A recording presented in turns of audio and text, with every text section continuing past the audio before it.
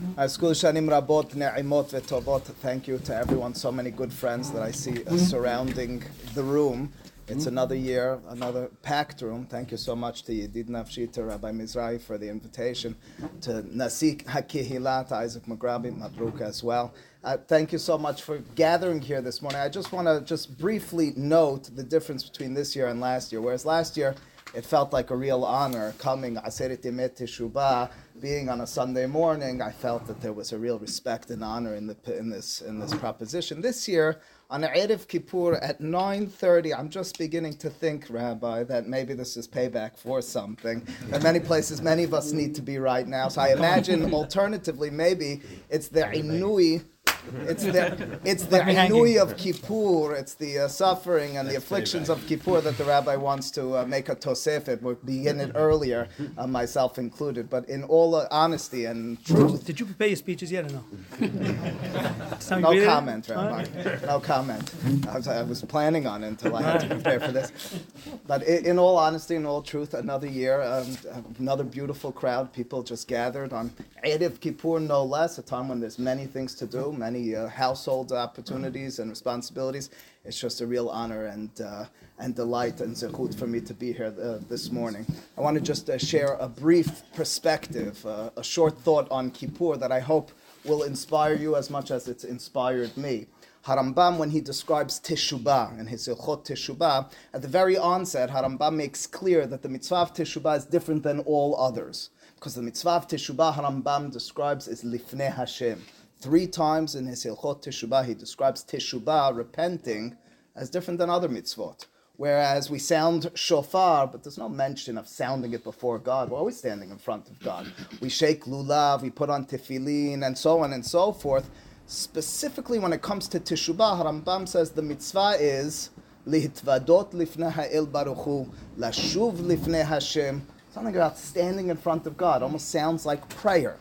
It's appropriate then, leading into Kippur, where the Torah describes the mitzvah for the entirety of Am Yisrael as Ki bayom hazeh yechaper alechem, or maybe not mitzvah, reality, letaher etchem mikol hatotechem, lifnei Adonai titharu, in front of God you'll achieve purity. It's a day of Teshubah, as Harambam writes in the 2nd chapter of Hilchot Teshubah, because to stand in front of God, apparently, is achieved through an experience of true Teshubah. Genuine and authentic repentance brings each of us to a presence in our mind, heart, and soul of standing in front of God. That has, I understand it, has always been my perspective. It's always been my understanding of what I'm searching for, what I'm seeking, entering into Yamim Noraim, Rosh Hashanah, more specifically Kippur. It's surprising then, and I only noticed this year, that Rambam himself, as he describes the Minhag Yisrael, the custom and practice of Am Yisrael for generations, for all the way back as he seems to describe it in Perek Gimel, the 3rd chapter of Hilchot Teshubah, is to not merely be engrossed in tefillah or Talmud Torah or other such matters which would get us into the mind, spirit, and soul of standing in front of God, but alternatively, and maybe ironically, he says this is the time period during which we're engaged in mitzvot sheben adam lahavero, gimilut hasadim, tzedakah, reaching out to the other, extending ourselves to the needy and to the destitute, and realizing that there's others whom we need to help. That's what we engage in, or have been engaged in the past 10 days, or in the past 9 days, including today. Isn't that funny? A little startling and ironic. We're focused at this time, of all times during the year, on the mitzvah of Teshubah. We're marching toward Kippur. We're hoping to stand in front of God, to feel the presence of Lifnei Hashem, and therefore the custom has emerged as involve yourself with others. Focus on other people. On other people? I thought it should be a focus on God himself. Why is it then that Aseret Yemet Teshubah is a time of chesed, of tzedakah, focusing on other people instead of on my relationship with God, if that's what it's all about? I want to supply an answer, but in order to get there, it didn't emerge from the story, but there is a story that took place in my own life, from which, in the aftermath of it, as any good rabbi's child would, my children, one child specifically, turned to me and said, so what's the speech that comes out of this one? And so I want to provide the speech that came out of that one. It was the last week of the summer, right before coming back to New York, and throughout the summer, and I mean it, every single day throughout the summer, my two oldest children, my two oldest sons, had asked me whether we could go kayaking.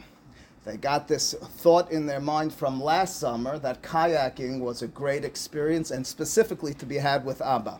So every single day, could we go kayaking? It was pouring outside, could we go kayaking? 9 p.m., could we go kayaking? At every point there was a question, literally every single day, can we go? I was on my way wearing a suit to a wedding, can we go kayaking now? Finally, it was the last week of many missed opportunities. Dare I say it, purposefully missed opportunities on my behalf. No small secret, I'm not an outdoorsman. I aspire to be one, but I'm maybe the Bet Midrash, maybe a home, maybe an office. Outdoors is a little overwhelming for me, so I avoided it. But the last week, my oldest son said to me, this Wednesday we don't go kayaking, we will miss the opportunity another summer. Okay? Wednesday we were going kayaking. I prayed fervently that morning for rain. It poured all morning. Hashem ina liyadi. I was lifnei Hashem. I imagined something worked. And at 11:15, the sky cleared. I don't know if you remember the last Wednesday of the summer. And it was clear. They were watching every weather report. They had their eyes on the sky. At every second, it was time for kayaking. So who prayed harder? Apparently them. It was the Girsad Dianuka. It was the Tinokot Shel Bet Rabban, I guess, who had the power over here. So off we went to go kayaking. Again, as I said, I know nothing about kayaking. I was supposed to be taught by the people we were borrowing the kayak from how to go kayaking. They weren't around. It's self-explanatory, Rabbi. Nothing to worry about. Don't ever say that to me in any context. Long story short, and there's a long story to explain it because you might question it, but an hour and 15 minutes in the middle of Deal Lake, we capsized. And going under the kayak, which wasn't ours, was on my mind. The slides that were on my son's feet were on his mind. My other son was holding a cell phone in the air on his mind. But wearing life vests, we weren't endangered at all, but our kayak was underwater. And helplessly, not so surprisingly for me, we were in the middle of Deal Lake, which is gross, by the way, with no way of getting out. Now, we weren't going to drown, I repeat again, but in that moment of helplessness, because the sides are pretty high, because to climb out is not so doable unless you move a lot and you take that kayak with you, my sons began screaming as if dangerous for life-threatening circumstance, screaming, help us. Help us at the top of their lungs. Within minutes, leave it to Jersey. In New York, it would take hours until something. Within minutes, there were police troops, and there was first responders, and anything and everything there to help us out. We made our way out. I'll come back to the finished line of the story. Alhamdulillah, no. Okay. But I will tell you that they do something. Better than last year's story. Thank you, Rabbi. You remember last year's story? I don't remember last year's story. So effectively, we made our way out. Now, again, at that moment, my son said to me, so where was Hashem now? With a smile, of course. Was it the people? Alternatively, just slightly shifting it, it was an experience, and you've all had, maybe much more serious than a capsized kayak, of helpless feelings, of realizing that I'm not actually fully in control, that I need to turn to others, that there are others, that the experience of life which I've imagined I've been in full control of independently has not been so. I need to extend myself to others and have them extend themselves to me. Thankfully, someone heard their cries and we were helped out. The follow-up to the story, which is just as significant, is we had a kayak out of Deal Lake, but we needed to get it to Corley's. Anyone who's familiar with New Jersey geography, that's several blocks. The only way to get there, or the easiest way to get there, is down Main Street. Now, as I retold the story to students, they said, Rabbi, you were for sure wearing your suit. I wasn't. So up Main Street at 3 o'clock on a Wednesday afternoon, no choice but to walk with the kayak. I said, boys, heads down. We pulled our caps down and we walked up Main Street until we returned the kayak. In that moment, again, the presence of others was very, very tangible. The fact that we might be seen and we might be on Instagram was a feeling, was a situation in which, again, a feeling, a realization, which we can and should be feeling at all times, but is sometimes manifested stronger and more potently than others, really felt we needed others and were being watched by others. It's the expression of Rabbi Yohanan ben Zakkai to his students on his deathbed. Ulevai, he said to them, if only when they questioned, his blessing was your fear of heaven should be like fear of human beings. And he said, can you imagine? If only you felt it. We feel the presence of others. We fail to fear the presence of God. I wonder if that expression, if that emotion, if that capability of getting out of ourselves, which is so difficult, because we purposefully and sometimes rightfully focus on ourselves throughout our day-to-day lives, is an expression which can be best felt when we extend ourselves beyond, when we turn perhaps not yet to God, but to other people. When we engage in acts of gemilut hasadim, of tzedakah, of being able to look at the other in the eyes, to notice their presence in our life, effectively what we're saying to ourselves, to our minds, to our souls and hearts is, we're not alone in this. The moment we get thinking like that, the way that we condition ourselves in that fashion is the same time and period during which we can begin to feel that we're standing in front of another with a capital A. The moment we can feel that we're standing lifnei Hashem, because to get out of ourselves is difficult. To begin by extending yourself to other people is only the first steps in a journey to extending yourself to standing in front of and developing a relationship with God Himself. In truth, this time period is the time period of Abraham Avinu. I said it last year and I'll say it again, not the Dvar Torah, but this is the Abraham time period. According to Zohar, Akedat Yitzhak took place on Rosh Hashanah, and we read from the Sefer Akedat Yitzhak. We throughout have been reading Oked v'Hanei, we've been reading the Piyut in the Selichot in the morning. We read Oked v'Hanei Kada HaMizbeach. We ask HaKadosh Baruch Hu to remember the Akedah, to be our merit, and yet, when we think about Abraham, the vision, the perspective is a little bit split. Abraham, on the one hand, is Isha Chesed. He's the person who raises his eyes to invite guests in. He's the person who knows how to extend himself to others. We know those types of people. We're surrounded, and you might be one yourself, a person who's Adami, who knows how to turn to the other, to smile, to notice them and bring them in. But Abraham, ironically, or maybe not so, is also the father of monotheism. He raises his eyes and not only notices people, but he notices Borei Olam himself.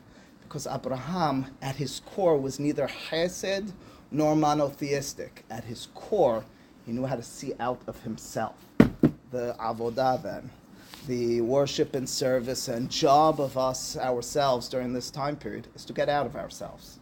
Is to be able to notice the people around us and in turn, notice our ultimate relationship with Borei Olam. To feel Lifnei Hashem is not an easy feat. It's difficult. It's almost insurmountable for so many of us to actually feel the presence of a being who can't be seen, touched.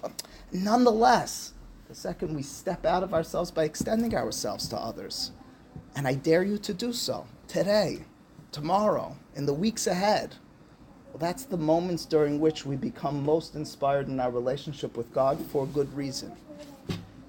Judaism, it seems to me, the Torah seems purposed. Every time there's a command for ourselves, there at the same time is a deflection. Focus it on others. The mitzvah of Simchat Yom Tov is perhaps the best example. Simchat Yom Tov, rejoicing on the holidays. Ata, ubetecha, and so on and so forth. You and your household and your family, that's who should rejoice. And yet, as the Torah seems clear, as Harambam paints more clearly in Hilchot Yom Tov, Simchat Yom Tov, rejoicing, is fulfilled not only with food, says Rambam, that's Simchat Kereso, that might feed your belly, that might make you feel satiated. True Simcha is by extending yourself to others, is by inviting in the needy, the Yatomim, the Almanot, that's Simcha. Because strength of self, relationship with another, realizing God's presence in our lives begins by getting out of ourselves in that ironic passage from ourselves to the world around ourselves. Strength and confidence in ourselves, strength and confidence in a relationship with God begins with getting out of ourselves. there's a story which has always, to me, rung so true and so meaningful. The sensitivity of one of my rabbis in Mir Yeshiva, the Rosh Yeshiva of Mir Yeshiva, Rabbi Finkel, Zichrono Livracha, a personality, a person who inspired me just by his being, let alone from his Torah and ways. The story is told by Howard Schultz, the current CEO of Starbucks. He said that he, together with several other high-ranking officials or high-level CEOs from American philanthropic involvements, Jewish leaders in the Orthodox, maybe non-Orthodox world as well, met with Rabbi Finkel. Schultz had a close relationship with Rabbi Finkel. They met with him one day at some point just to get advice. And he, instead of just dispensing advice to them, as any true educator does, posed a question to them. He opened up with a question to these high-ranking people, to these wealthy, philanthropic individuals. And he said to them, what do you think? And I imagine most, if not all of them, were Ashkenazic. Was the secret to survival, or better yet, the lesson to be learned from the Holocaust? And the men, who I imagine were not used to having questions posed to them, initially fumbled with the answer, didn't offer an answer. So he pointed his finger at them as the story was told. And I said, so what do you say? Slowly and carefully, he said, maybe it's to never forget. It's a terrible tragedy. This is a nice explanation, a good thought.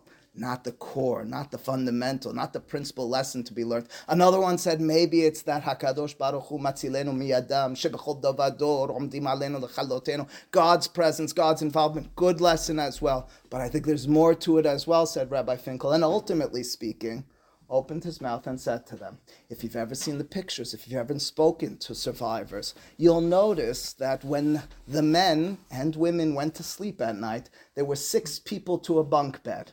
Skinny, emaciated as they were, 6 people fit in a bunk bed. Nonetheless, there was one blanket which was provided for all 6 of those people. As they lay in bed, none of them could possibly be warm because there was one blanket for 6 people. And yet, the stories, as I was told, said Rabbi Finkel, were that the survivors remember constantly pushing that blanket onto others, realizing that instead of myself being warm, perhaps I can and should be spreading it to the other one. I spread my blanket, and in turn, survivors said to Rabbi Finkel, and he reflected back in that moment, I had strength internally. I understood myself because I got out of myself. I had confidence and effort and strength and capability because I was thinking not about myself, but about another.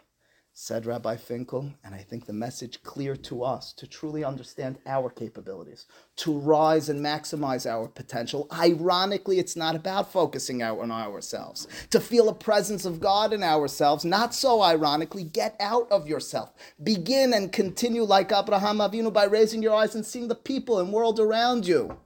Let that then be internalized. Let that become a part of you. In turn, feel the presence of God in your own life.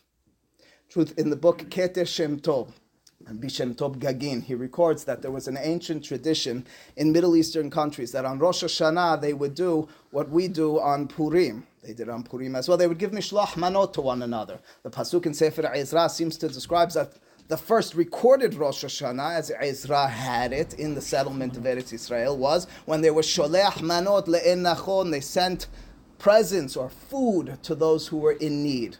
What an experience. Rosh Hashanah, Kippur, Aseret Yemei Teshuvah, the time where we purposefully sometimes focus on ourselves, where we seek a Lifnei Hashem experience, was constantly spent by spreading their blanket, their food, their presence to others, to truly feel and experience and get into a relationship with another. Get out of yourself. Realize the people around you. Raise your eyes as Abraham did to notice the people and world around you. And then, if we're lucky, we'll find God as well. To stand lifnei Hashem, Harambam is telling us, means through acts of chesed and tzedakah for others. Because then and only then can we rise to the occasion of being outside of ourselves. We will, in just a few hours, be repeating several lines again and again. It could be really anything in the Kippur liturgy, but specifically the Vaya'avor, the Yag Midot. We've said it over the course of the last 39 days, and we'll say it again, the Yag Midot again and again and again and yet again. And the Yag Midot beg a certain question. The question is, what are we saying as we recite those words? We can, if you've prayed in Israel, we can yell them passionately, even more than our community here does. If you play in this community, there's passion in them as well. What are we doing when we recite those 13 attributes of mercy of God? What are we hoping to effectuate? The Gemara in Masechet Rosh Hashanah Daf Tet Zayin seems to describe the capability of God to be mohel, the ability of God, or the willingness to forgive through recitation of that. It remembers, as we should, Moshe Rabbeinu, the first time those attributes were mentioned, after Hayta Egel. And in turn, each of us should do so, V'ani mohel lahem, and I will forgive them. Rabbi Moshe El-Shich asks implies a very simple question. Sounds, or is, very transactional. To just say words and to assume we'll be forgiven appears as if there's some sort of button, almost what the Torah wards us off from doing, the vision of avodah zarah, words going to change the will of God. Instead, he says, read the words of the Talmud carefully.